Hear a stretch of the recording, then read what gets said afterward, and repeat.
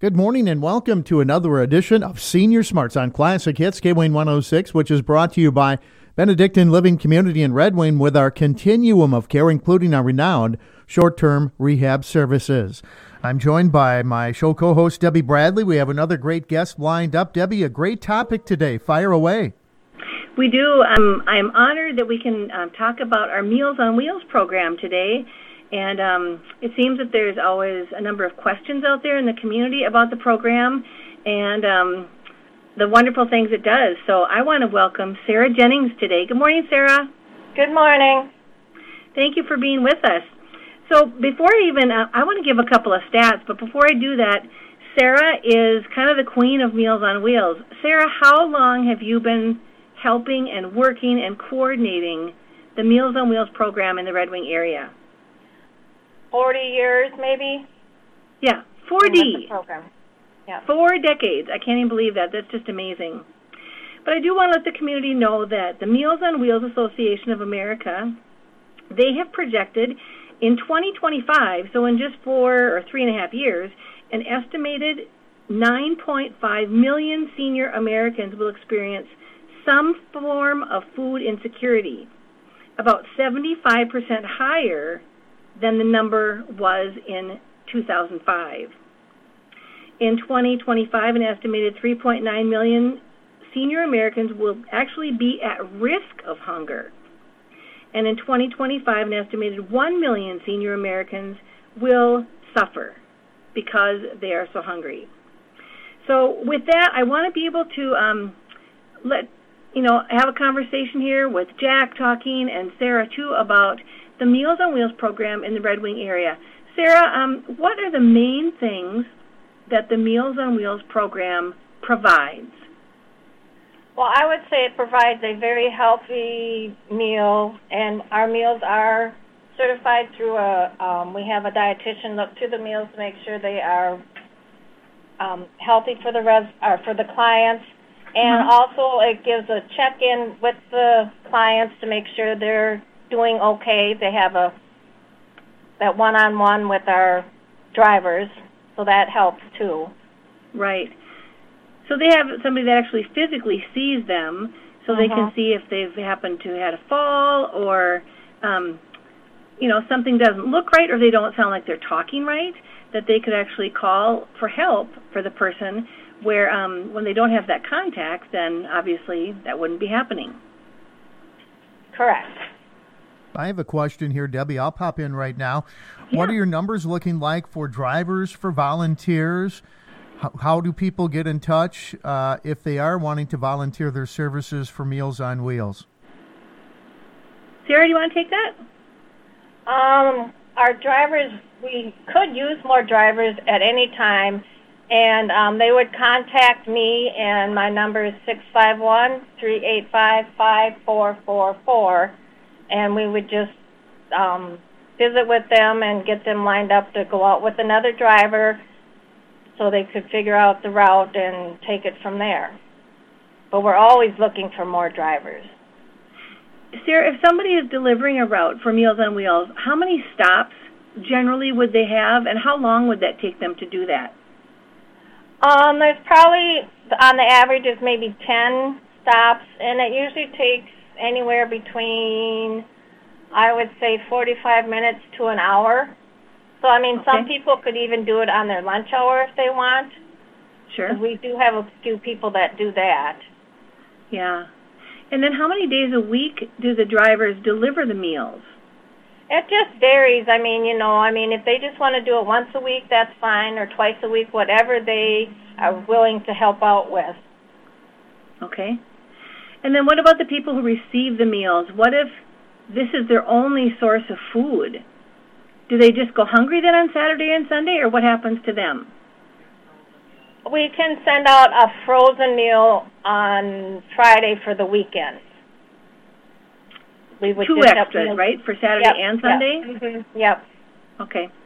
I do want to let the listening audience know, too, that as of July 2021, we are going to have a significant cut in our funding.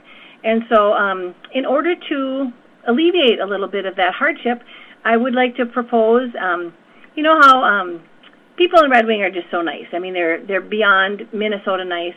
And sometimes people get together with their friends and they pay for their friend's lunch, or a stranger, or somebody who's new to town. I would like to propose that we can have the ability to take someone virtually to lunch. So if anybody has a kindness in their heart that they think, you know what, I would like to help out a little bit, a meal is just under $7. So if they could send $7, and I don't know if this is tax deductible or not. Sarah, do you know? I don't know.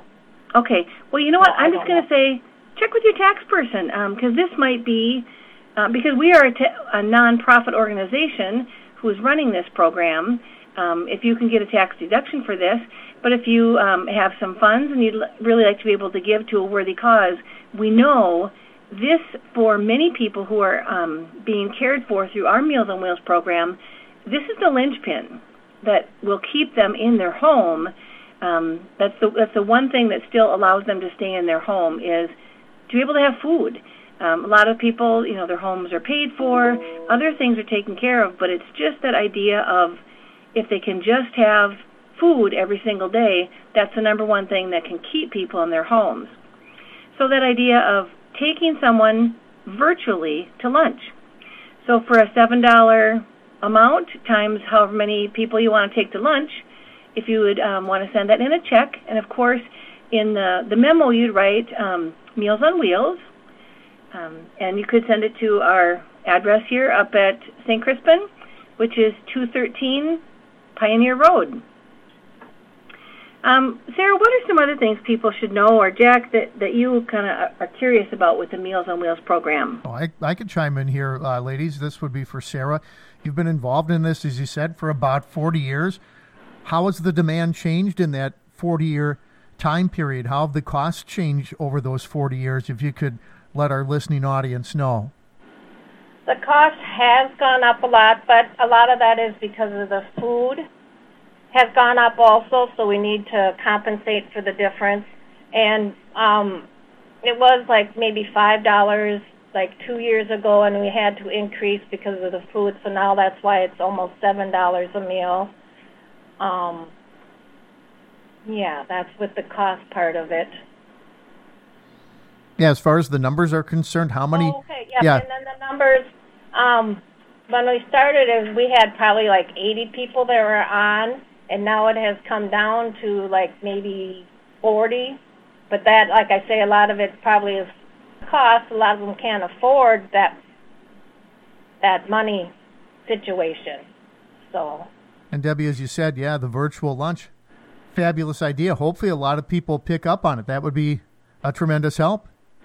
That would be a great help, because I remember at one point when I first started writing these grants, 7 years ago, I remember, Sarah, that you told me at one point you increased the cost of the meal for Meals on Wheels because the cost of the food was going up, but even then also a number of people dropped off when the cost was increased because people couldn't afford it. So it's just a hardship all around for people when they can't afford the meal, and also for us as the facility trying to afford the cost of purchasing the food to be able to deliver to the people who are hungry. Yep, that is correct, Debbie. Just want to pop in here, Debbie. We have about 2 minutes left in the show, so a couple of more minutes to go over any other ground or break some new ground. Well, I will tell you, according to the statistics here, is that those seniors that are included in our community that are participants in the Meals on Wheels program are people that are at risk for food insecurity. They're usually significantly more likely to be in poor or fair health. So obviously, as far as this nutritious meal, it's not just, oh yeah, I want, another meal or some more food in my stomach, but they really need the nutrition of this meal for their sustaining health. And also these people are significantly more likely to have lower intakes of energy and major vitamins. So then again, it's that the nutrition they would receive. Also, these people are more likely to have limitations in their activities of daily living. And then because the Meals on Wheels program we aim to continue to feed 100% of our qualified callers. So we make every effort to be able to get to every single person who calls and wants to be on the Meals on Wheels program. So with that, I would ask you to think about this idea of taking someone virtually to lunch. If you can do that, maybe in exchange for a cup of coffee here or there. We know those can be $5 to $6 if we get a deluxe coffee drink. And just know the good that you're doing. And with that, thank you, Sarah Jennings, for being with us today. Yep, thank you, Debbie. And with that, Benedictine Living Community of Red Wing is changing aging in Red Wing. All right, Debbie and Sarah, thank you very much. Very informative show, and that is Senior Smarts on Classic Hits KWayne 106, brought to you by Benedictine Living Community in Red Wing with our continuum of care, including our renowned short-term rehab services. We'll see you with another show next week.